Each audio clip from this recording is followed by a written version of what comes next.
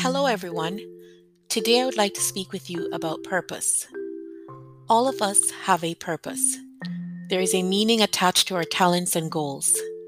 At times, we may be confused because we follow the will of others, parents, friends, teachers, and spouses. We decide to let failures and self doubt depict what we do. We may be persuaded that what we are trying to accomplish may never materialize. We lose motivation, determination, and the will to pursue our dreams. We were all designed to create a balance in the world.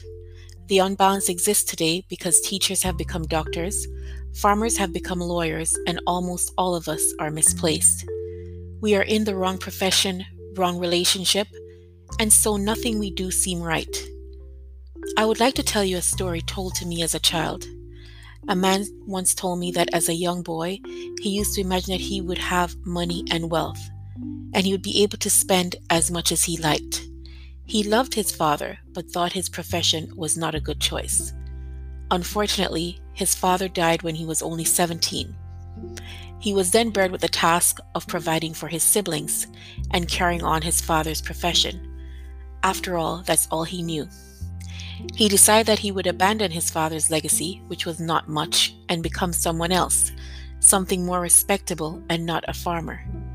He kept his promise to himself and sought a new trade, something he thought was more suitable and upstanding.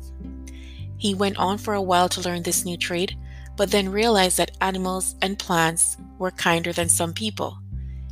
So he got up and said to himself, "I am a farmer. My father was a farmer, and so was my grandfather. I am going to be a farmer for the rest of my life, and people are going to respect me. I cannot be anything else." After he made that declaration to himself, he started working harder and making use of all the knowledge taught to him by his father. He accepted himself. He said he could not have imagined that he would be able to do all he did and become a respectable man in the same society that once would look down on him. This man was my father. However, God, our Heavenly Father, has mapped out a plan in our hearts that leads us to our purpose. You may not have money, you may not have friends, and you may feel defeated, but you have a gift from God that is present with you at all times. Use it, nurture it, and it will grow.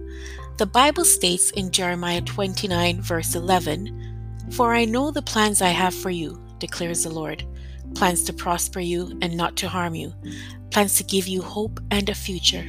Please think about this, and thank you for listening.